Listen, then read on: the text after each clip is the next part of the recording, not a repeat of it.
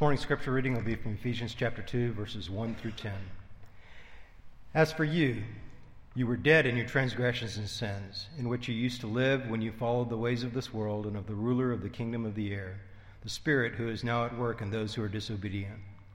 All of us also lived among them at one time, gratifying the cravings of our flesh and following its desires and thoughts. Like the rest, we were by nature deserving of wrath. But because of his great love for us, God, who is rich in mercy, made us alive with Christ, even when we were dead in transgressions. It is by grace you have been saved. And God raised us up with Christ and seated us with him in the heavenly realms in Christ Jesus, in order that in the coming ages he might show the incomparable riches of his grace, expressed in his kindness to us in Christ Jesus.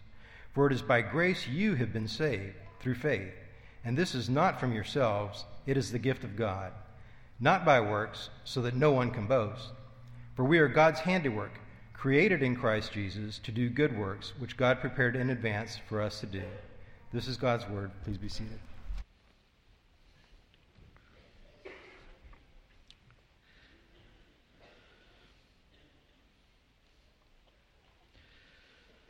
Holy God, we know you as our Father.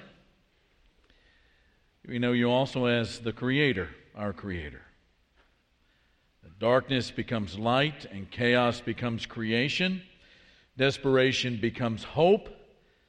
Hatred turns to peace, tears of sorrow to tears of joy, enslavement to freedom, apathy to love, because death in us moves to life in Christ. Abundant life, the only life, eternal life. And all this is because you say so in the cross. We are grateful for your speech, your words, and especially your word made flesh. And we pray in our own stammering and groaning speech for our distrust of you to become trust, and for our cowardice to become courage, and for our pride to become modesty, for confusion to become clarity, as we follow your word become flesh in Christ. And as we approach this text this morning, we pray in the name of the Christ for you to give us eyes to see and for ears to hear your word. And it is in the name of Christ that we pray this. Amen. Hope your Bibles are open to Ephesians chapter 2. We're going to be looking at the first 10 verses and then the rest of the chapter next week. You'll remember, just by way of review, that the first 14 verses of Ephesians is this really long sentence in the original language. And it's chock full of all of these truths and all of these realities that come true for us in Christ. And they really, as Paul begins, and he's in prison, begins to think about it, his heart begins to soar as he thinks about all of the majesty that happens in the world because of God's love. And one of the ways that we've been looking at this first chapter of Ephesians is to think about it, to get our mind around all of that teaching in those first 14 verses by thinking of it as an early Christian hymn. And as you know, the hymns, good hymns, usually have at least 3 verses, and there's a chorus that causes our hearts to soar. And that's the way that this first 14 verses of Ephesians is sort of organized.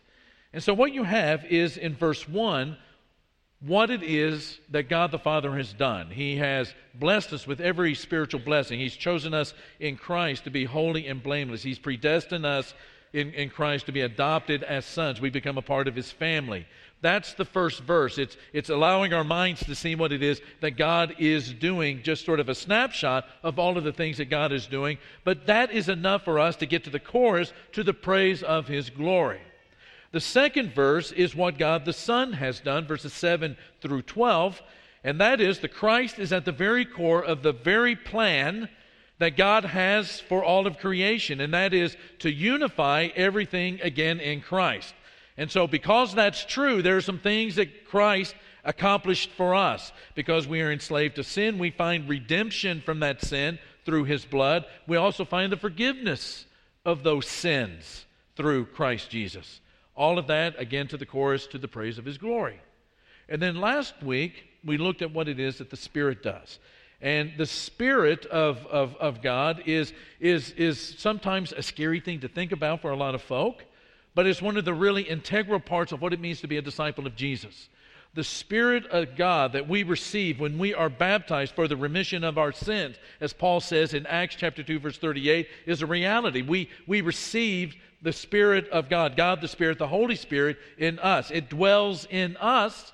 And two of the reasons that Paul's mind kind of wanders to as he's writing from a prison, the words of this soaring chapter, is that he seals us, that is, he makes us authentically Christ's and God's, and at the same time he is a deposit in us, sort of like earnest money, and when it comes to those points where God's promises either happen or don't happen, that's when we have confidence that they will, because God is treating His Spirit like earnest money in believers. And if we get to the end of time, or we get to a place where the promises have to come true, and God reneges on that promise, or decides that He's going to do something a little bit different, or there's some other change to the plan, like earnest money when you're buying a house, He loses His Holy Spirit, which means that He stops being God.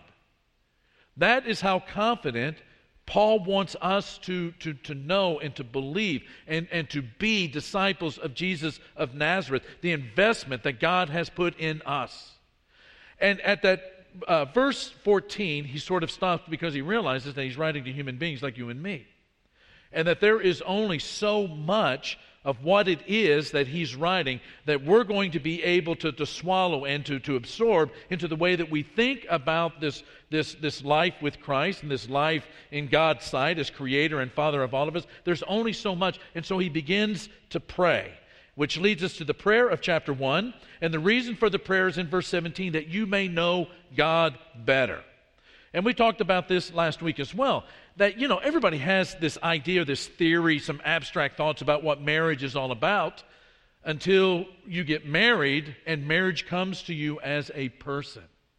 And all of the realities and the promises and the blessings and all of that of marriage become a part of your reality. That's why he prays that God become the one that we know better and better and better. Because as we know God better, all of those truths that he's talked about become more real and more real and more real. And one of the ways that you know that you're living with these abstract truths as the ultimate reality in your life is that you begin to live a life of hope, and you live a life of love, and you begin to live a life in the power and the strength of God, which is that resurrection, life-giving power that is made available to us. Now, at the end of chapter 1, that's the end of that prayer, and we go, goodness gracious, what else could he write? Well, listen, folk, Paul is only getting warmed up. And what he's going to do, beginning in chapter 2, is to go back to a little text right there in the middle of chapter 1 and begin to talk about its reality and how it becomes a reality for us. Chapter 1, beginning in verse 8, with all wisdom and understanding, he made known to us the mystery of his will, according to his good pleasure, which he purposed in Christ, to be put into effect when the times reach their fulfillment. Now here it is. To bring unity to all things in heaven and on earth under Christ. Now, for just a minute, let's step out of Ephesians and let's think about what the entire Bible has to say about sin. The Bible speaks about the effects of sin in a lot of different ways. And we've talked about that in our Genesis class on Wednesday nights and in sermons.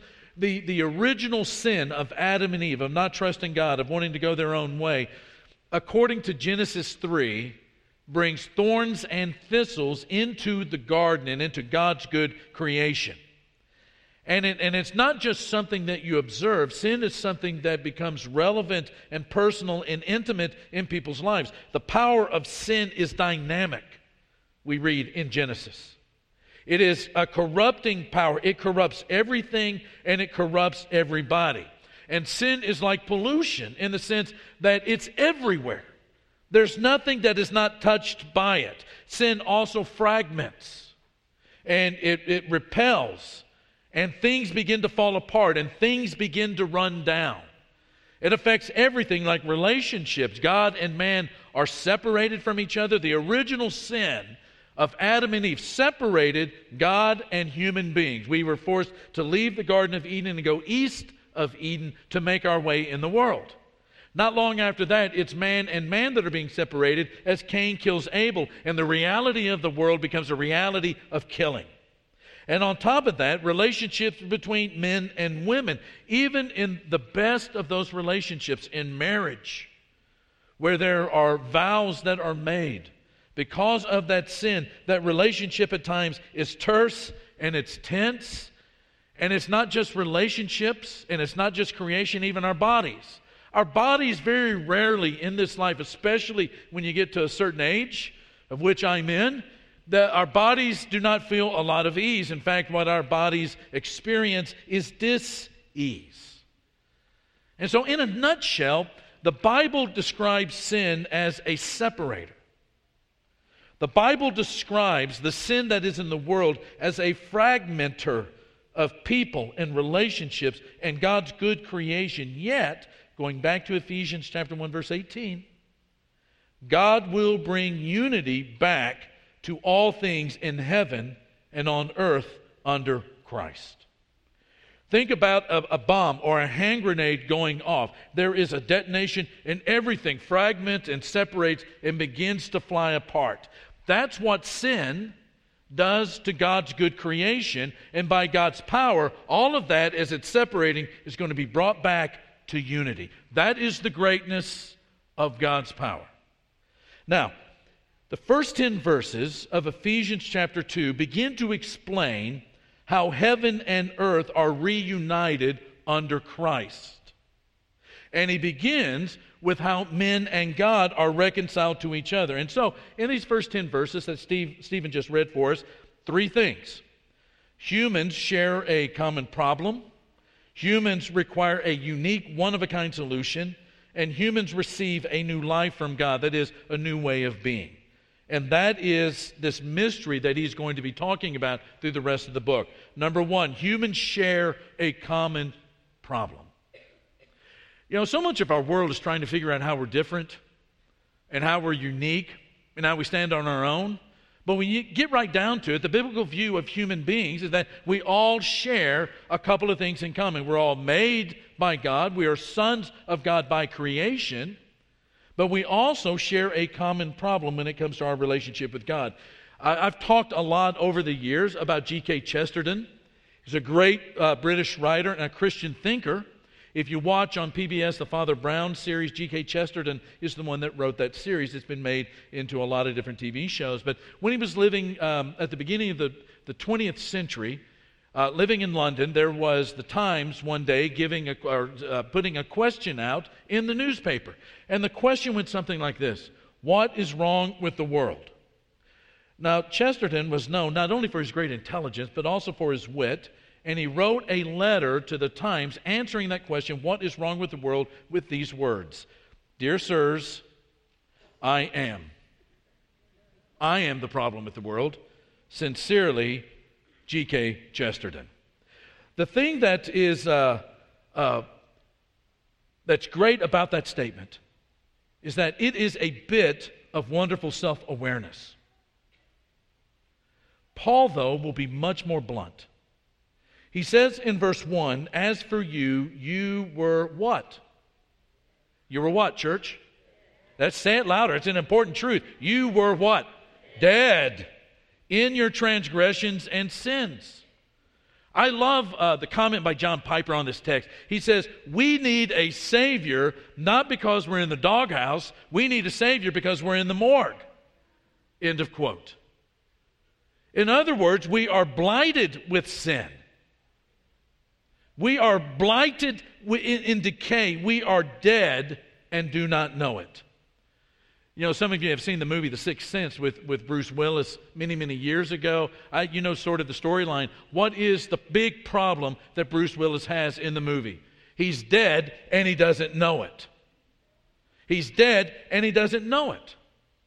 Now, what Paul is going to do to help us to understand how that comes a part of our life is he's going to talk about the 3 ways that contribute to our spiritual death. First, It's following the ways of the world. In some of the other translations, it's worldliness. Now, what in the world is worldliness?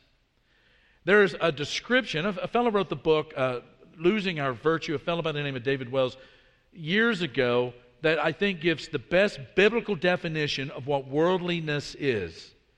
He writes, worldliness is that system of values in any given age which has at its center our fallen human perspective, which displaces God and His truth from the world, and which makes sin look normal and righteousness seem strange. End of quote. Now, what Paul is saying, and David Wells is writing about, is that idea in which the counterculture, which is the culture that is not God. When God created the heavens and the earth, that was the culture. It recognized God as creator. We were made in God's image, and that was a good thing, and that's the way things are supposed to be, and that's the way things work. The counterculture, when sin entered into the world, was for us to deny God, or to reject God, or to disbelieve in God, or put God behind us in order to live out our own lives and desires and will, and to put in the place of what He is saying is the best for human beings, to put in what we think is best for human beings. That is a counterculture. And worldliness is when that counterculture, which is the rejection of God, begins to be the culture inside of us. And it's that culture that begins to order our life. It's not seeking God, but it's seeking self-will in the path that we have chosen. That's in verse 2. Also in verse 2, there's a second one mentioned. He talks about following the ruler of the kingdom of the air. Now, in our modern culture, we don't really like to talk about the invisible world or invisible malevolent beings. But Paul clearly believes that there are dark beings who inhabit the realm beyond the physical earth. And since the Garden of Eden, the Bible has communicated that there is an invisible force in the world who works against human beings. Why is the serpent mentioned at all in the garden scene in Genesis chapter 3? You ever thought about that? I mean, if the real deal was we didn't trust God, the serpent doesn't need to be in there. I mean, it could have been written this way. You know, Eve saw the fruit. She saw that the fruit was delightful to the eye and that it was probably going to taste very, very good. And because of that, she could have said, well, it tastes good and there's a bit of knowledge in there, the knowledge of good and evil. Maybe that's not such a bad thing. Maybe I should eat it. And she ate it, and she didn't trust God and God's word, who said, do not eat it. But remember that these people that are receiving Genesis back at the beginning, when Genesis was first being written, were people that were getting ready to go into the promised land. And they needed to know that there was not only an enemy that was to be approached in a human form, but there were going to be malevolent forces, evil forces, spiritual evil forces, dark forces that were going to be working against them. And that they were not to trust themselves, but to trust God. Because that malevolent being, which is called Satan later on in chapter 4, don't let the devil have a foothold in your life. And in chapter 6, Paul is going to talk about him again, because our struggle is not against flesh and blood, but against these spiritual forces of evil. You need to put on the armor of God to be able to be victorious. But he's going to say, this is the reason that there is death in all of us. Because of the worldly culture, because of following the ruler of the kingdom of the air, which does not have the will of God at the forefront of his work. And then down in verse 3, he talks about gratifying the cravings of our flesh. This is the appetite for the things, not all the time bad things, but they become a hyper desire for those things that we believe is going to make our life that's not God. It's the job, it's a relationship, it's any number of things that we think is going to make our life that's not God. This is the appetite for the things that exploit other human beings and in the end ends up exploiting us. And that's why the great problem of evil is hard to get a handle on. The ultimate solution for our death is not going to be better parenting. It's not going to be better education. It's not going to be better health and insurance systems. It's not going to be even better economies. We are dead, spiritually speaking, which means that we are beyond human help, that we need a Savior.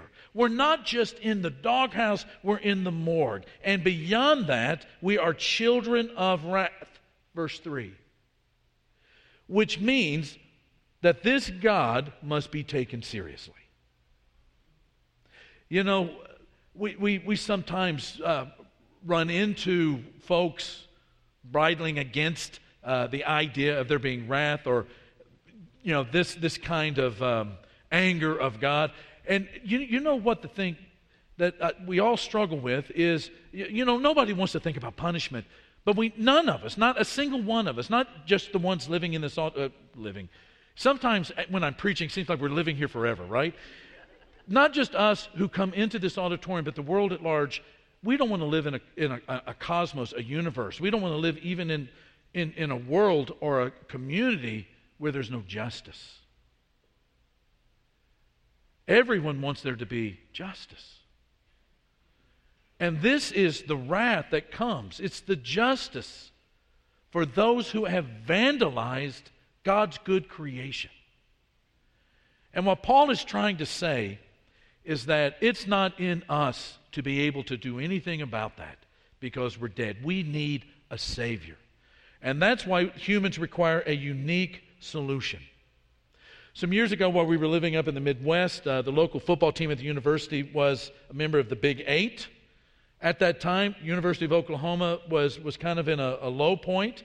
The University of Nebraska, best team in the nation. And, you know, the Cornhuskers at that period of time in the mid-'90s were just a juggernaut. They would go into town, take care of business. Usually teams were unable to score against them. There was no hope of winning. And for a lot of us, especially guys, you know, we see these signs at football games and sometimes on ESPN on game day. We see these signs as students hold up these college game signs that say beat State or skin the Bears or, you know, beat the Jayhawks or beat the Longhorns or gig 'em or whatever. There was one student when University of Nebraska was playing Iowa State. They caught him on camera. Nebraska was just wiping the field up with Iowa State. And this kid from Iowa State holds up this sign that said, "Against Nebraska, maintain dignity." Do you know what we as a spiritually dead people need? We need a special one-of-a-kind intervention. And when you think about interventions at our level, the human level, at earth level, who is it that normally does the intervention? It's the one who loves, right? Chapter 2, verses 4 and 5. Because of His great love for us, God, who is rich in mercy, made us alive with Christ, even when we were dead in transgressions. It is by grace you have been saved. You know, the trajectory of the fallen world, as we looked at the very beginning of the message, is everything moves from life to death. Things are born into this world, things come alive in this world, but somewhere in the end there is death. Some things live a very short period of time. Mayflies, they live 24 hours.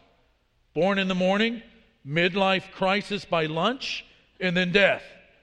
Some things live a very long time. Bowhead whales have been known to live 211 years. Geoduck clams known to live 160 years. Even tortoises known to live 175 years. But in the end, life ends and death takes over. And Paul says that spiritually speaking, we are already there, that our body catches up to where we are, where our soul has been all along. And we have no chance, we have no hope because we are dead in the water. But then God, who is, verse 4, breathtakingly loving, And again in verse 4, He's rich in mercy. In verses 5, 7, and 8, He is unmatched in His graciousness and His grace-giving. In verse 7, He is transcendently kind. This God intervenes when we're dead in the water and makes us alive with Christ. And this is who the Bible describes Him to be over and over and over again. We've been in Genesis. Let's think about Exodus for a moment. The people are enslaved and they can't get out.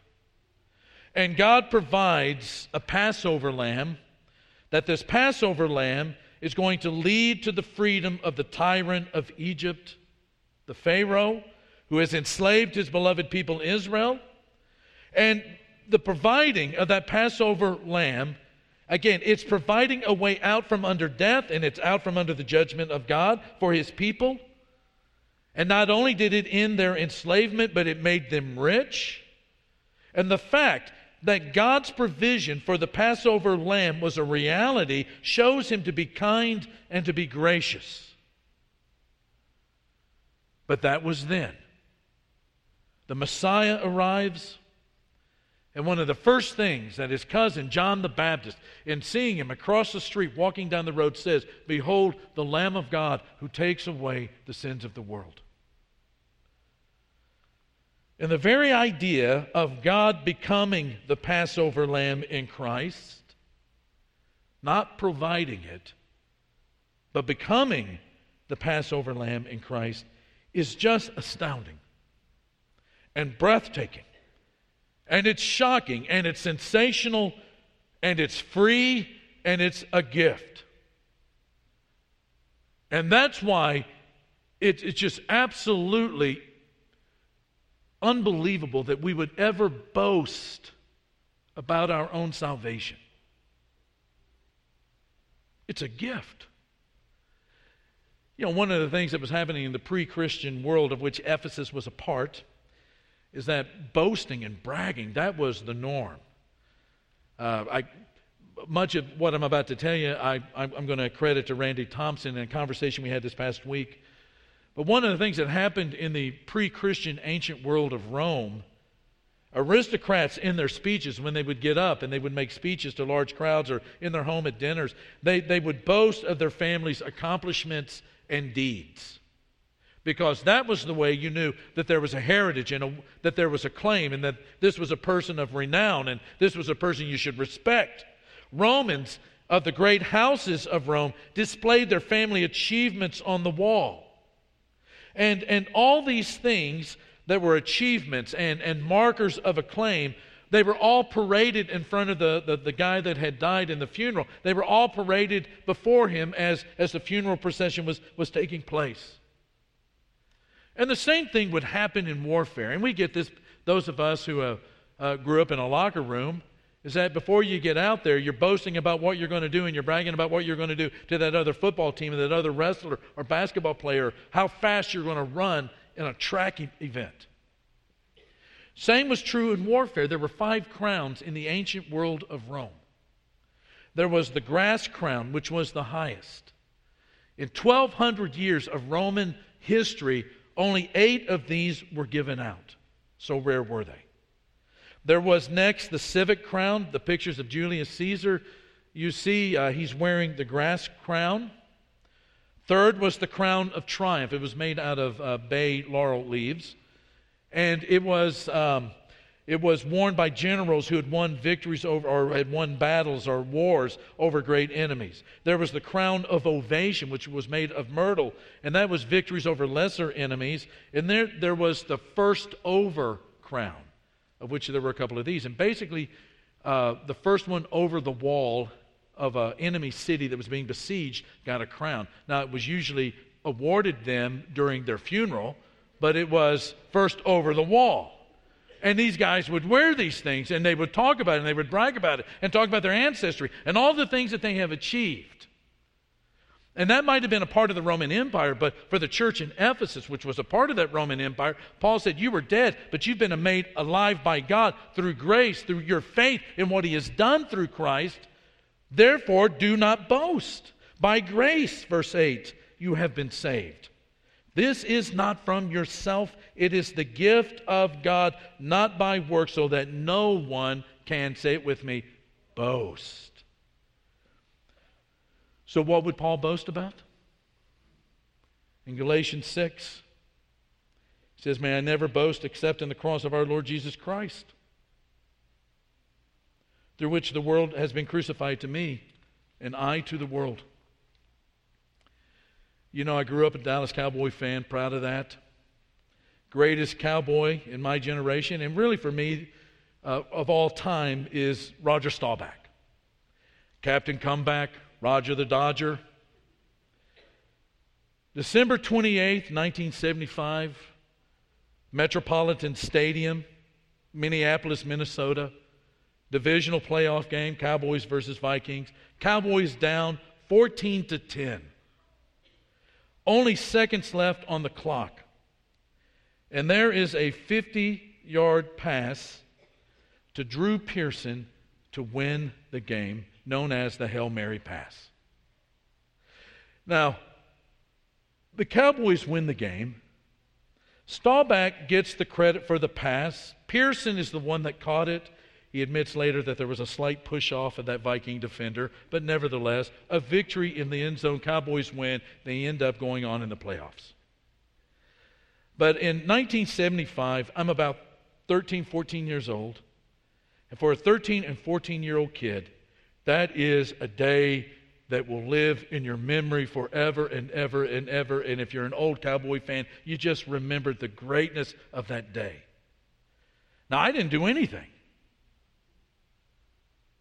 but I boasted of that pass, especially when we were living in Washington, D.C., and you hated the Redskins. We don't boast because it's Him. Humans, then thirdly, and we're done, receive a new life from God. Grace begins with human redemption and continues with human reformation. He says in verse 10, we are God's handiwork, created in Christ Jesus to do good works, which God prepared in advance for us to do. That word handiwork is a really interesting word. It means that God turns us into a piece of work. In love and through grace, God changes us and shapes us and forms us into something else. There's a quote by Michelangelo. No one really knows if he said it. It's just attributed to him, but it sounds right. He said, I criticize by creating something beautiful. You know, there's a lot of ways that you can criticize people, right? You can just say, boy, that is really bad, or that is really ugly, or that really stinks, or that really tastes horrible. You can criticize in 100,000 different ways. We are creative in the art of criticizing. Or you can criticize by creating something really beautiful. And people look at it and they see what is lacking by contrast. You know, speaking the word is incredibly important. We should never be ashamed of the gospel. Never. But we should also recognize that living the word as a disciple of Jesus of Nazareth is important too. God creates us anew. Read 2 Corinthians chapter 5. He creates us anew, and as products of grace and love, with the purpose of bringing good and sending good into the world and living in beauty and sending beauty into the world through our good deeds. It's very practical. I mean, think about your work environment. A disciple of Jesus in the workplace. There's one who will not gossip or stab in the back when it comes to office politics.